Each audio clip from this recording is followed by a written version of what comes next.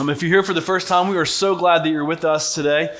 Today we're going to be back in the book of John, but we're going to look at it with Jesus' birth in mind, starting something like a 3-week mini-series within our John series, seeking to prepare our hearts for Christmas. And today we're going to need to put on our theological big boy pants and our thinking caps, because we're talking about all sorts of things that traditionally have been a little bit more confusing for people, like the Trinity and Judgment Day and the birth of Jesus, or the virgin birth, as well as various other things. And so try to hang with me.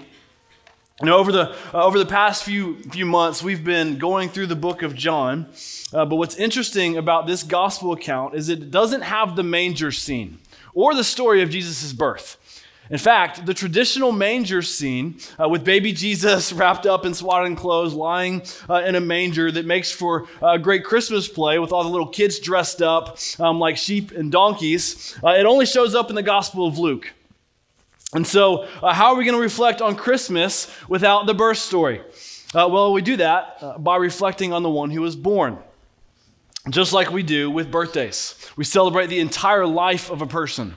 And so I want you to imagine with me yourself there at that manger scene in the small town of Bethlehem as a bystander, just kind of looking in, and you see Mary and Joseph, and you walk up, and you're in this smelly manger surrounded by all the smelly animals, and at the center of the manger scene is 8-pound, 6-ounce baby Jesus, just like the NASCAR star Ricky Bobby imagined it, wrapped up in swaddling clothes, and you walk up and ask, "Hey, what's going on here?"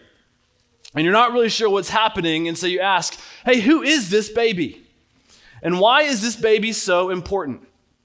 And then to answer that question, I want you to imagine with me, we have to use our imaginations today, you then teleport 33 years into the future, and you hear Jesus here in John 5 as a grown man answering that question, who is this baby and why is he so important? And just to remind you of the scene in John 5, our text of today, it comes on the heels of Jesus' third miracle that we saw last week, where Jesus healed a man who was paralyzed for 38 years. He simply told him to pick up his bed and walked, and the man, he did just that. He picked up his bed and he walked. It was a miraculous healing. But the religious leaders at the time, they didn't like this because he healed someone on the Sabbath. And their frustration is just bizarre, because this man who couldn't walk for 38 years, he got up and walked. And these religious leaders who were there, they were more concerned about him being healed on the Sabbath than this man actually being healed. Thus, this cues our teaching moment in John 5 that we're in today. Look what it says in verses 15 to 18 in John 5. This is what we saw. We saw this last week. So the man went away and told the Jews that it was Jesus who had healed him. And this was why the Jews were persecuting Jesus, because he was doing these things on the Sabbath. But Jesus answered them, "My Father is working until now, and I am working." This is why the Jews were seeking all the more to kill him, because not only was he breaking the Sabbath, but he was even calling God his own Father, making himself equal with God. Okay, so imagine yourself back at that manger scene, and you ask, who is this baby? You then soon find out this baby's father was not the man who was there in the manger. It's not Joseph, but rather the baby's father is the God who created the world. And the mother, who was a virgin, miraculously had a baby. I think we could agree that it would seem like a big deal. It's a miracle. And that if that baby is truly the Son of God, then we should shout it to the rooftops and tell the whole world. It would be an incredibly special baby. And if that baby was not the Son of God, and I think it's fair to say, then this manger scene is nothing more than a lady who cheated on her husband and is trying to cover it up with some crazy story. And what we'll see in John 5 today is Jesus indirectly affirming that yes, that baby lying in the manger was the Son of God, that God is Jesus' Father. And today we see that baby all grown up explaining his relationship with God, his Father. And we'll see that Jesus is far more than just God's Son, but rather Jesus has been given and entrusted with incredible power and authority. In fact, we'll see that Jesus has the same power and authority as God. And up to this point in John, we've already seen Jesus perform 3 different miracles. He turned water to wine, he healed a sick boy, and then last week we saw Jesus heal a paralyzed man. And now, in the second half of John 5, Jesus repeatedly references God as his Father and himself as God, as the Son of God. In fact, 9 times in verses 19 to 30, our text for today, Jesus refers to himself as the Son of God. And as we saw in verse 18, Jesus making this claim, it was controversial. He said he was the Son of God, making himself equal with God. And it says they were seeking to kill him because of this claim. And so as we think about that manger scene, thinking about baby Jesus lying in the manger, seeking to prepare our hearts for Christmas, if that baby is not the Son of God, if that baby is not who Jesus claims to be in John 5, then there's no reason to celebrate Christmas, and it's all just a big fluke. You know, I know our text isn't a traditional Christmas text, but if this text isn't true, then Christmas would not exist. But if Jesus is the Son of God, like our text claims, then we have an incredible reason to celebrate the birth of Jesus, and then we should tell the whole world. You know, I love all the stuff that surrounds Christmas. All the excitement around it, all of it. I think it's a lot of fun. And I'm not trying to be the Scrooge here, okay? But the reason we celebrate Christmas is not so we can get presents, decorate a Christmas tree, watch Hallmark Christmas movies, drink hot chocolate, and take pictures with Santa Claus, okay? Christmas is about the Son of God becoming a human, giving all the same power and authority of God, and with it, bringing hope and healing to a broken world. And with that said, our main idea is that Jesus, the Son of God, has authority over all things. Jesus has authority over all things. So that baby in the manger, that's God's Son. And not only that, but that baby has been given by God authority over all things. And so as we look at the relationship between God the Father and God the Son, it will help us understand why Jesus is so important and why we make such a big deal about Jesus. I mean, maybe you've wondered, why is believing in Jesus essential to entering into heaven? Why is it that if the name of Jesus is not known, eternal worship cannot happen? Y'all, Jesus is a big deal. We talk about Jesus every week here. That baby in the manger, he is wildly important because without that baby being born, living, going to the cross, and being raised from the dead, the world has no hope. So that said, let's go ahead and read our entire passage. And we'll break it apart, looking more at Jesus' authority. And so follow along with me, starting in verse 19. So Jesus said to them, "Truly, truly, I say to you, the Son can do nothing of his own accord, but only what he sees the Father doing. For whatever the Father does, the Son does likewise. For the Father loves the Son and shows him all that he himself is doing.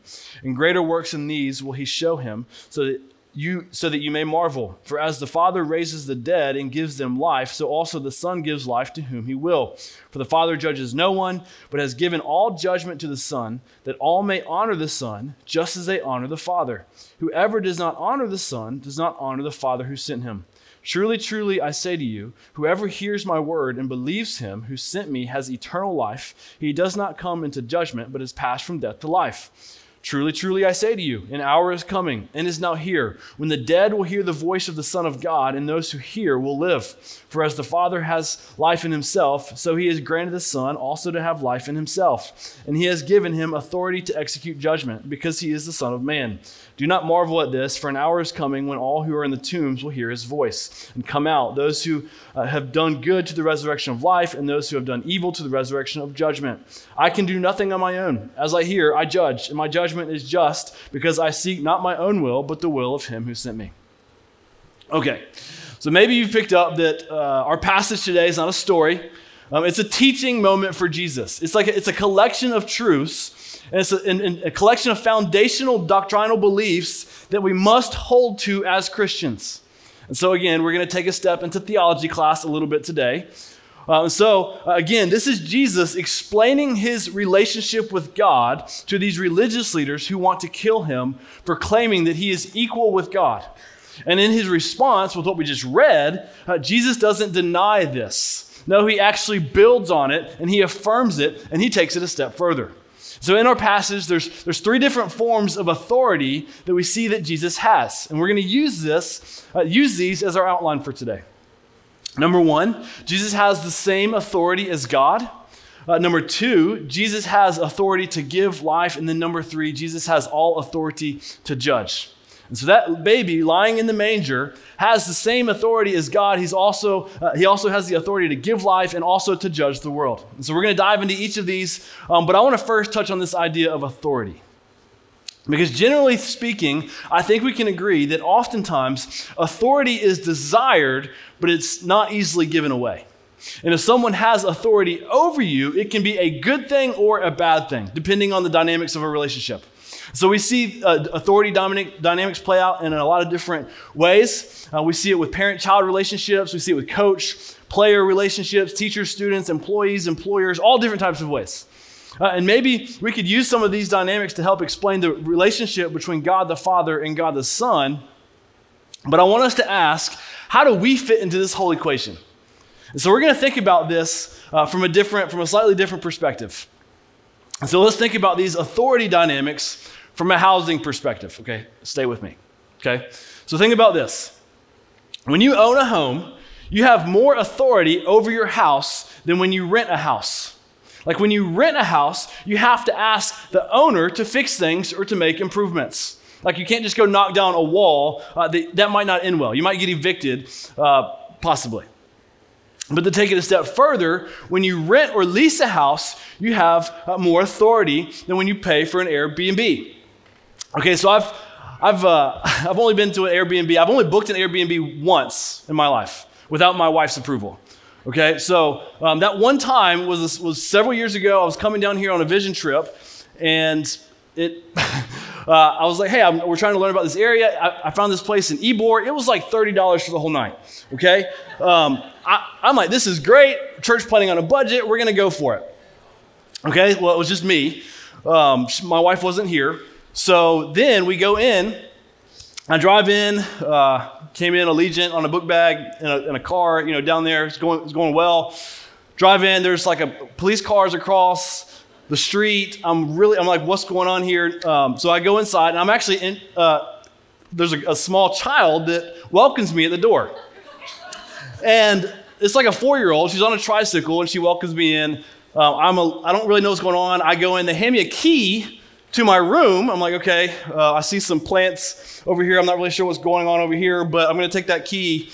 And I go and lock myself in this room for the night. And I go to bed. I wake up. I have breakfast with this 4-year-old girl in the morning. We have waffles. It was great. But all that to say, Airbnbs, they're great, right? They're great. But you can't just show up to an Airbnb and all of a sudden decide to paint the bedroom. Like, it just doesn't work that way. And so as we think back to the story in John 5 with the religious leaders trying to kill Jesus, they didn't like the authority that he had. I guess we could say it seems like the religious leaders think Jesus is showing up to an Airbnb trying to knock down a wall, and they don't like it, and they're coming after him. When in reality, Jesus in our passage, in essence, is showing up and showing them, no, Jesus owns the house. He doesn't only own the house, but he owns it with God. So there are two different types of authority dynamics that I want to point out. First, we have the authority and relationship dynamics with Jesus and God. But then secondly, how the relationship, how it affects us and our lives. And as we reflect on this, we need to honestly ask, what level of authority does Jesus truly have over our life? And I think this is important because I think if we're honest with ourselves, we may think of our relationship with God as the same as the relationship between Jesus and God. And we need to be clear, they're not the same. They're completely different. Because when we follow Jesus, we're giving Jesus full authority over our life. Like the path to full life is in Jesus. That's the path, giving him full authority. Yes, we're in this intimate relationship with him, but it's also an authoritative relationship with Jesus. Somewhat like an intimate and authoritative relationship between a parent and a child. And so if we're following Jesus, giving him authority over our lives, then we need to know what authority he comes with. And so again, let's ask ourselves, what type of authority does Jesus have over our life? Does he own our house? Or is he more like we're in his Airbnb? Or he's in our Airbnb. Is Jesus the boss of our life? Or do we think we're more like co-workers with him, where we do our thing, he does his thing, and then sometimes we work together on things for the bigger projects of our life? Y'all, Jesus isn't our co-worker in life. No, he's the boss. We don't invite him into our house. No, he owns our house. And we need to think about this in every area of our life. How we spend our time, how we steward our money, how we view our relationships, where we live, how we leverage our life for God's kingdom. And so we need to ask, who has the ultimate authority? Is Jesus in our Airbnb, or does he own the house? And as we go through this, understanding who it is that has the authority over our life and where the authority comes from, this is imperative for us to consider so we're aware who we're handing the keys over to. And as we think about this with Christmas, the same thing is true as we think about the birth of Jesus. If we see Jesus as just some sort of religious symbol sitting in a manger scene that might be nice to look at, but we won't give him any authority over life.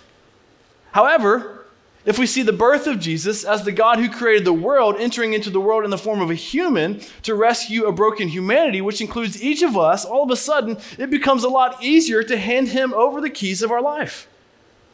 So how we answer the question, who is Jesus and what authority does he have, it should completely alter the way we live. Because if Jesus is simply a religious symbol as a piece in the manger scene, nothing changes.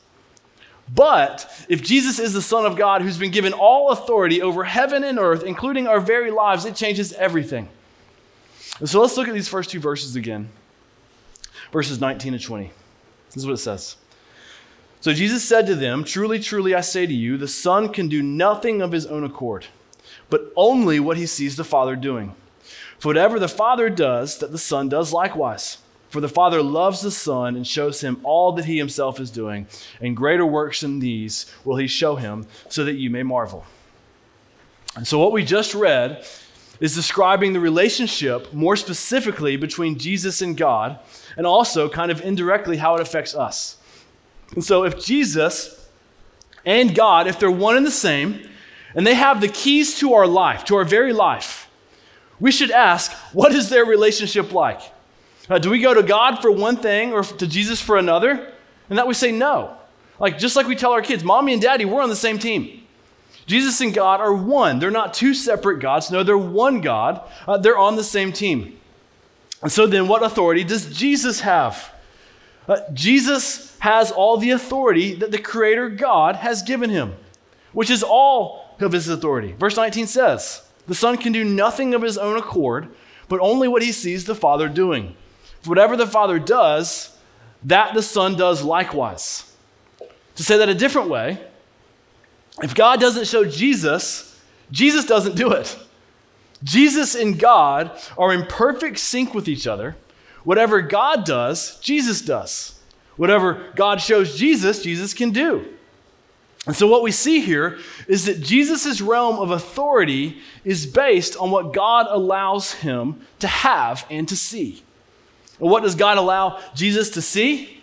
What is Jesus' realm of authority? We'll look at verse 20. It says, "For the Father loves the Son and shows him all that he himself is doing. And greater works than these will he show him, so that you may marvel." So what does God show Jesus? He shows him all that he is doing.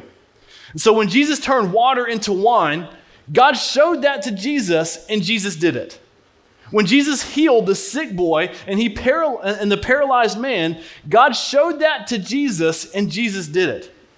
When Jesus called his disciples, God showed each of them to Jesus, and Jesus called them to himself. And so get this. This is what this means for us. If you're following Jesus, God showed you to Jesus, and Jesus revealed himself to you.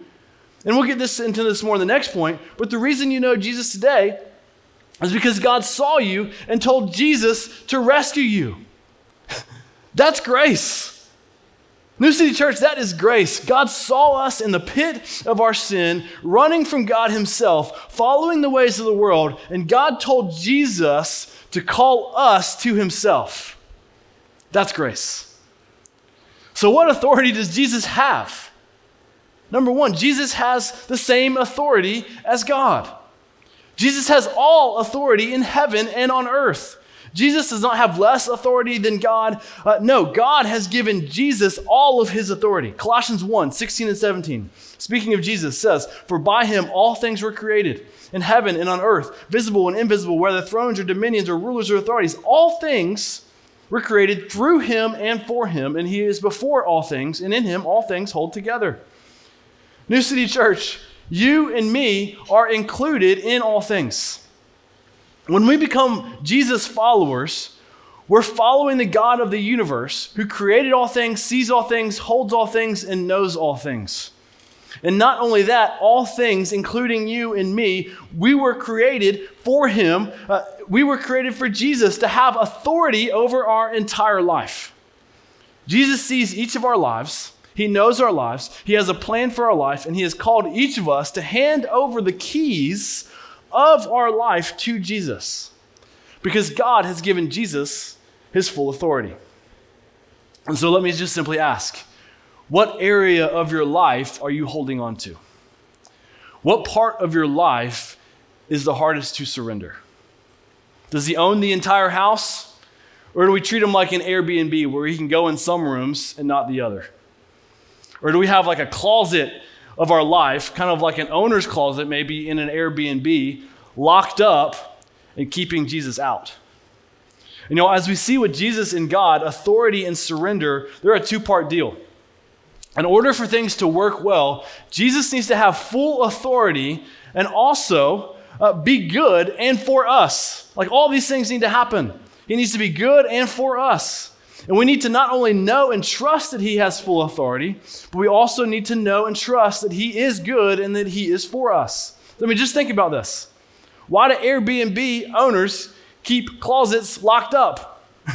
Because they don't trust the people coming into their house.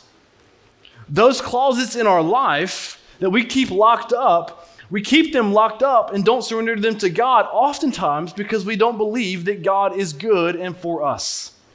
Or at least not enough to go into that locked up closet. Like we see Jesus submitted to God's authority, and God submitted his authority to Jesus because they both believed and trusted that they were both good and also for each other. The difference that we have, the difference with us, is that we're not God. Like we're not equal with God, and our hearts are innately deceitful. And because of that, our relationship with Jesus was designed to be entirely on the surrender side. Although oftentimes, if we're honest with ourselves, we often get it backwards, and we want all the authority, and we ask Jesus to surrender to us. It's almost like we only want Jesus to stay in our Airbnb during the hard moments of our life that we invite him into. Like he can come in, stay a few nights, make us feel a little better, but as soon as he starts looking at those locked up closets, we start to push him away. But again, that's backwards. Full life comes when Jesus owns the entire house. He has access to all the closets. Jesus has all the authority, and we surrender to his authority. Jesus owns the house. So I'm going to be honest with you here for a second. I try to always be honest. But one of the areas of my own life that's often hardest to surrender, in the closet of my life that I want to often keep locked up, is my wallet. And here we are doing a year-end giving initiative that I know is good. And I, your pastor, have talked about each week for the past few weeks. But you know what? You better believe I'm right here with you, having a wrestling match with God, trying to hold on to the key of that specific closet of my life, because I know holding on to it, it wouldn't hurt as much. I wish I could say it was always easy for me to give, but it's not. Like this is public confession time. Like my natural tendency is to hold on tight to money. My entire life, I've always loved to just watch it grow. I mean, I started doing this when I was 5 or 6 years old. I'm pretty sure I bought my wife's wedding ring with the money I saved for my 7th birthday party, okay? Like, that's just what happened. You know, my family has been doing year-end giving like this for over 8 years. And every year, I go through this wrestling match with God again. And every year, it shows me yet again how easily my own heart gets tied to money. And every year I have to remind myself that Jesus owns my entire life. And there are no locked up closets. And every year I have to remind myself that God is good and that God is for us and that extravagant generosity is what he calls his people to. And I'll say that there's not a single time we've done it above and beyond year-end giving like this where we wish we didn't give it. And I'm telling you, I know from personal experience, yes, we can say Jesus has my entire life. He owns everything. He has all authority in my life. But then, as soon as we bring up the topic of money, we start to get a little nervous, which is why it's one of the most talked about topics in the entire Bible. It's one of the easiest things that can grip us. But what is it for you that's often hard to surrender? Is it a relationship, your future, your lifestyle, where you live, your job, your children? What is it? Again, Jesus submits to God's authority, and God has given all of his authority to Jesus. They're in perfect sync with each other. When we come into the equation, let's ask ourselves, are we doing the same? Are we surrendering all of our authority over to Jesus? But let's keep moving here and look at the next few verses 21 to 24 to see our next point. For as the Father raises the dead and gives them life, so also the Son gives life to whom he will. For the Father judges no one, but has given all judgment to the Son, that all may honor the Son, just as they honor the Father. Whoever does not honor the Son does not honor the Father who sent him. Truly, truly, I say to you, whoever hears my word and believes him who sent me has eternal life. He does not come into judgment, but has passed from death to life. And so we start to see these last 2 points here, but I want to first emphasize the second point. Number 2, Jesus has the authority to give life. Verse 21, again, it says, for as the Father raised the dead and gives them life, so also the Son gives life to whom he will. So God raises the dead and he gives them life. And as we saw before, Jesus does as the Father does, and Jesus gives life to whom he will. And Jesus clarifies more of what he means down in verse 24 when he says, truly, truly, I say to you, whoever hears my word and believes in him who sent me has eternal life. He does not come into judgment, but is passed from death to life. Okay, just to say this another way, those who hear Jesus' word, his message, and believe God who sent him has eternal life. Or more directly, he's saying those who believe the gospel have life, and those who have not yet believed, Jesus is saying here, they're considered dead. Like people who are walking around and look alive, but they're spiritually dead. And the only way to become alive is by believing in Jesus, that he truly walked this earth as God himself, by believing that he lived a perfect life, he never sinned, and that he died on the cross and then rose from the dead. And by trusting in Jesus alone is what causes a person to cross from death to life. When a person has new life in Jesus, they're no longer dead, but the Spirit of the living God enters in and gives them life. And that may sound all good, but what I want to make sure we all understand, because when the Spirit of God comes into our life, the Spirit starts to knock on the door of our heart and says, hand over all of your authority. Like that part of your life that you're holding on to, hand it over to Jesus. And you know what? You know what I know? This is often the part that keeps people from following Jesus. Oftentimes, people like the fire insurance part that keeps them out of hell, but this authority piece makes us truly count the cost.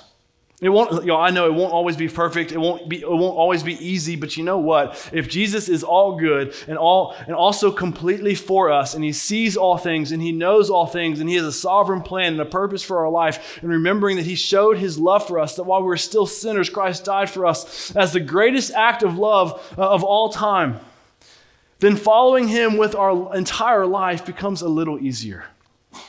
Because when we trust Jesus and pass from death to life, he takes the keys of our life. He opens up all those locked up closets, and he starts to slowly and lovingly clean them up and transform them.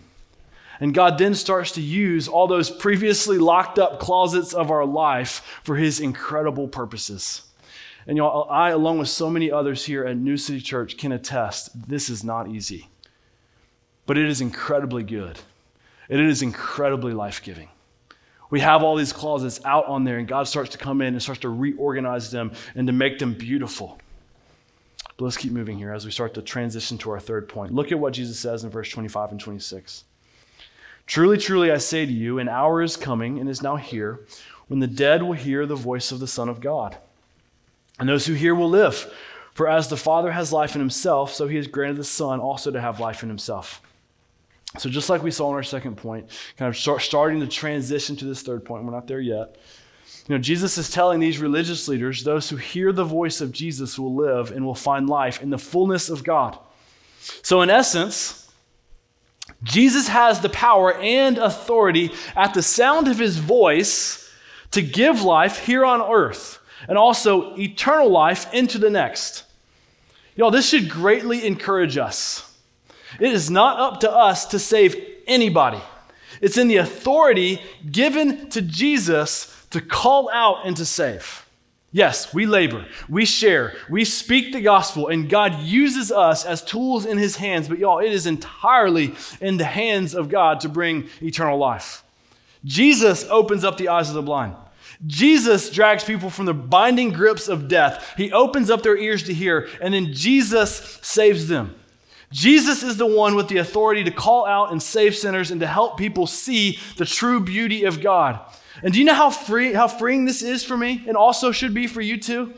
I spend hours every week laboring to make the Bible clear and hopefully easy to understand, praying for God to save and to bring people from death to life, hoping that these words will fuel life into each of our souls. But do you know why this is so freeing?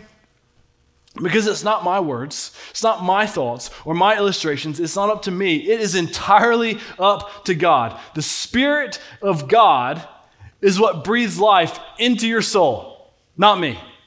And you know what? God uses each of us who bumble, mumble, and fumble through the gospel. And in our bumbling and mumbling about the beauty and grace of Jesus, God still calls out and saves people and breathes life into their soul. Just like we saw in the book of Ezekiel. God enters into the valley of dry bones. He simply speaks out and calls out. And at the sound of his word, like we see here in verse 25, God breathes new life into dead, dry bones. This is what Jesus, the Son of God, does with all authority in heaven and on earth. Jesus calls out and makes the dead live. New City Church, take heart. God is in the business of raising the dead and breathing life into the souls of dry bones. But let's look back at verses 23 and 24 again to see our last point. For the Father judges no one, but he has given all judgment to the Son, that all may honor the Son just as they honor the Father. Whoever does not honor the Son does not honor the Father who sent him. So yes, Jesus breathes life and gives life, but he also, number 3, has all authority to judge. Jesus has all authority to judge. Verse 22 says, the Father judges no one, but has given all judgment to the Son. Now, I found this so interesting this week, and honestly scratched my head a little bit about it, because wait a second, isn't God the judge? And to that we have to say yes. Romans 8:33 says it is God who justifies. And we see God as judge throughout the entire Old Testament. But remember, God has handed all authority over to Jesus. Look again at verse 23. Right after he says, all judgment is given to the Son, he says, that all may honor the Son just as they honor the Father. Whoever does not honor the Son does not honor the Father who sent him. So God is the one who deems guilty or not guilty, but he does it through Jesus. And what makes us guilty before God? Our sin. Every lie we tell, every ounce of pride we may have, every wrong we've ever done, it deems us guilty before God. And what makes us not guilty before God? Trusting in Jesus at the cross. Jesus is the only way. In essence, when we come before God on Judgment Day, we will stand before Jesus and he will either say, I know you or I don't know you. And if someone doesn't know Jesus in a trusting and saving way, they cannot get to God. They're deemed guilty. The way to God is through Jesus.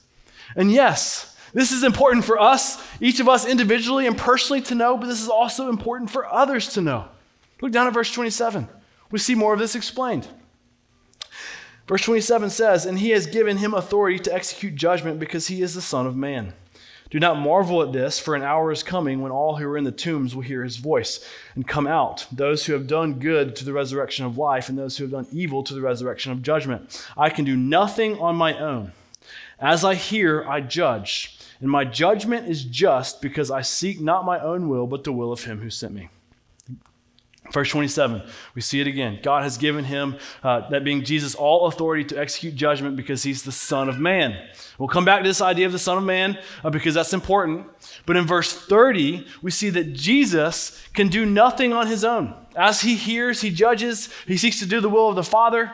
Again, the Father and the Son are in perfect harmony together. They're in constant agreement. But then look at verses 28 and 29 again.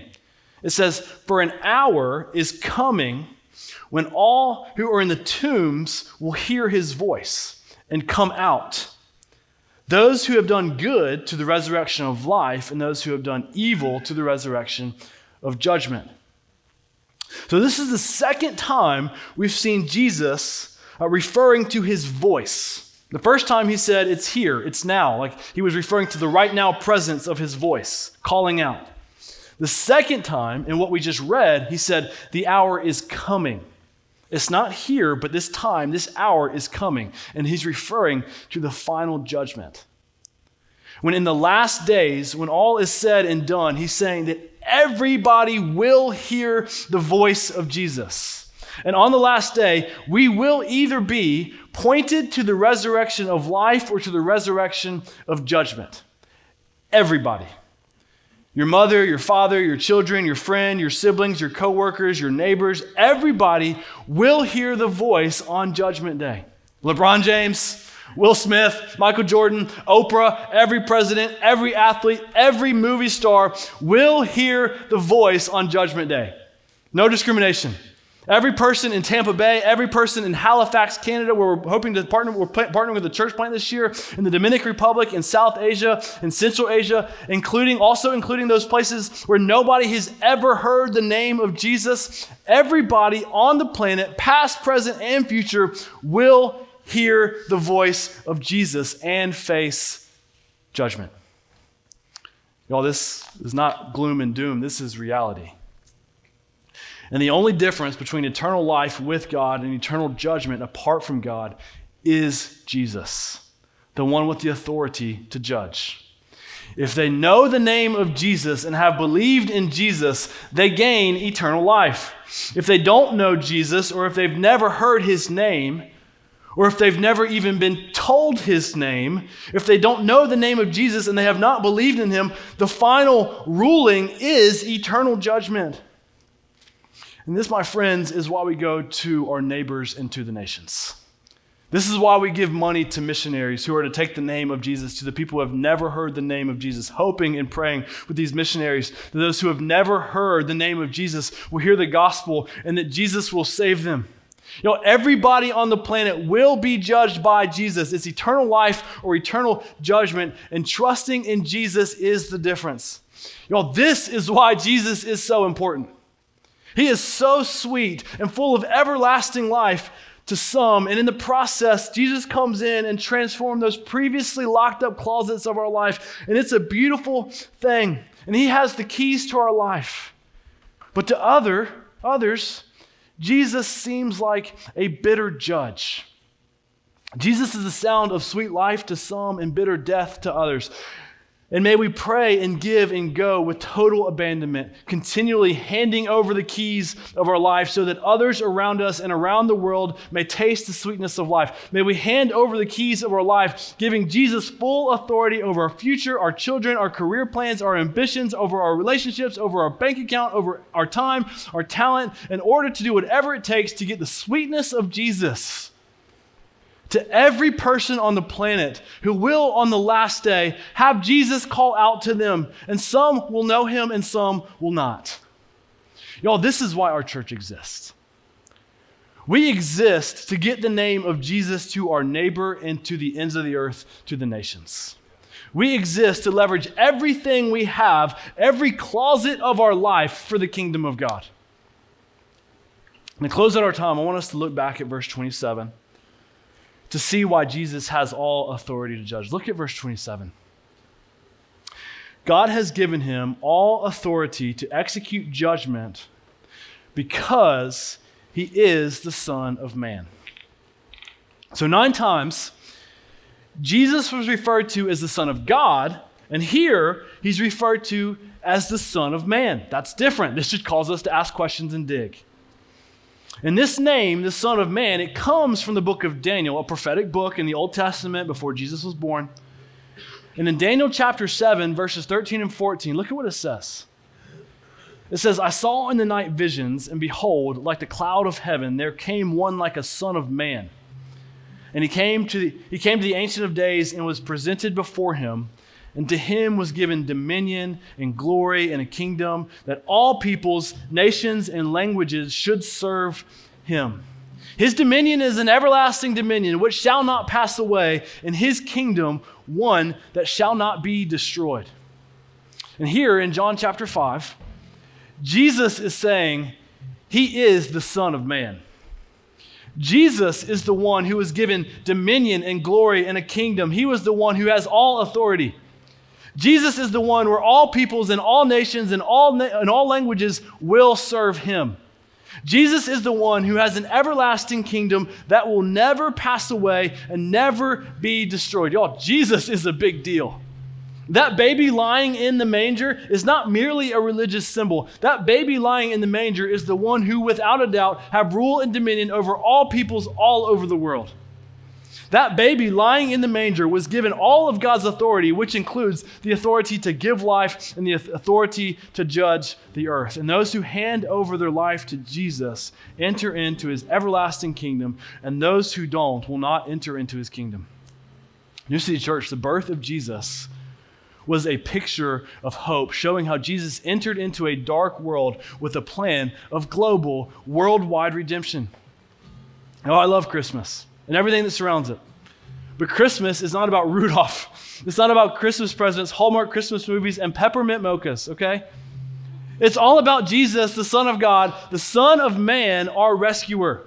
It's all about our ruler, our life giver, and our judge. And we don't talk about global missions and the mission of God around Christmas for no reason. We talk about it because that's why Jesus came to earth. Jesus was born in order to then die, in order to then redeem a broken world. And our part in the process is to simply hand over the keys of our entire life, hand all authority over to Jesus. And when that happens, we end up doing things like telling our neighbors and telling the nations about the sweetness of Jesus. Let's pray. God, we need your help. We have such a high and waiting calling that you have called each of us to. But Father, we do it in the power, with the power and the authority that has been given to Jesus. All authority in heaven and on earth has been given to Jesus, and you have given him as our God. Father, we pray that we would trust him and that we would open up the keys of our entire life and hand them over to him. Father, if there's someone here, maybe few people here that have not trusted in Jesus, Father, would you, right now in this moment, would they hand their keys over to Jesus and say, take my life? God, you're calling people from all over the world. And Father, we want to also see you call people right here in Tampa. Father, we love you and we ask this in Jesus' name. Amen.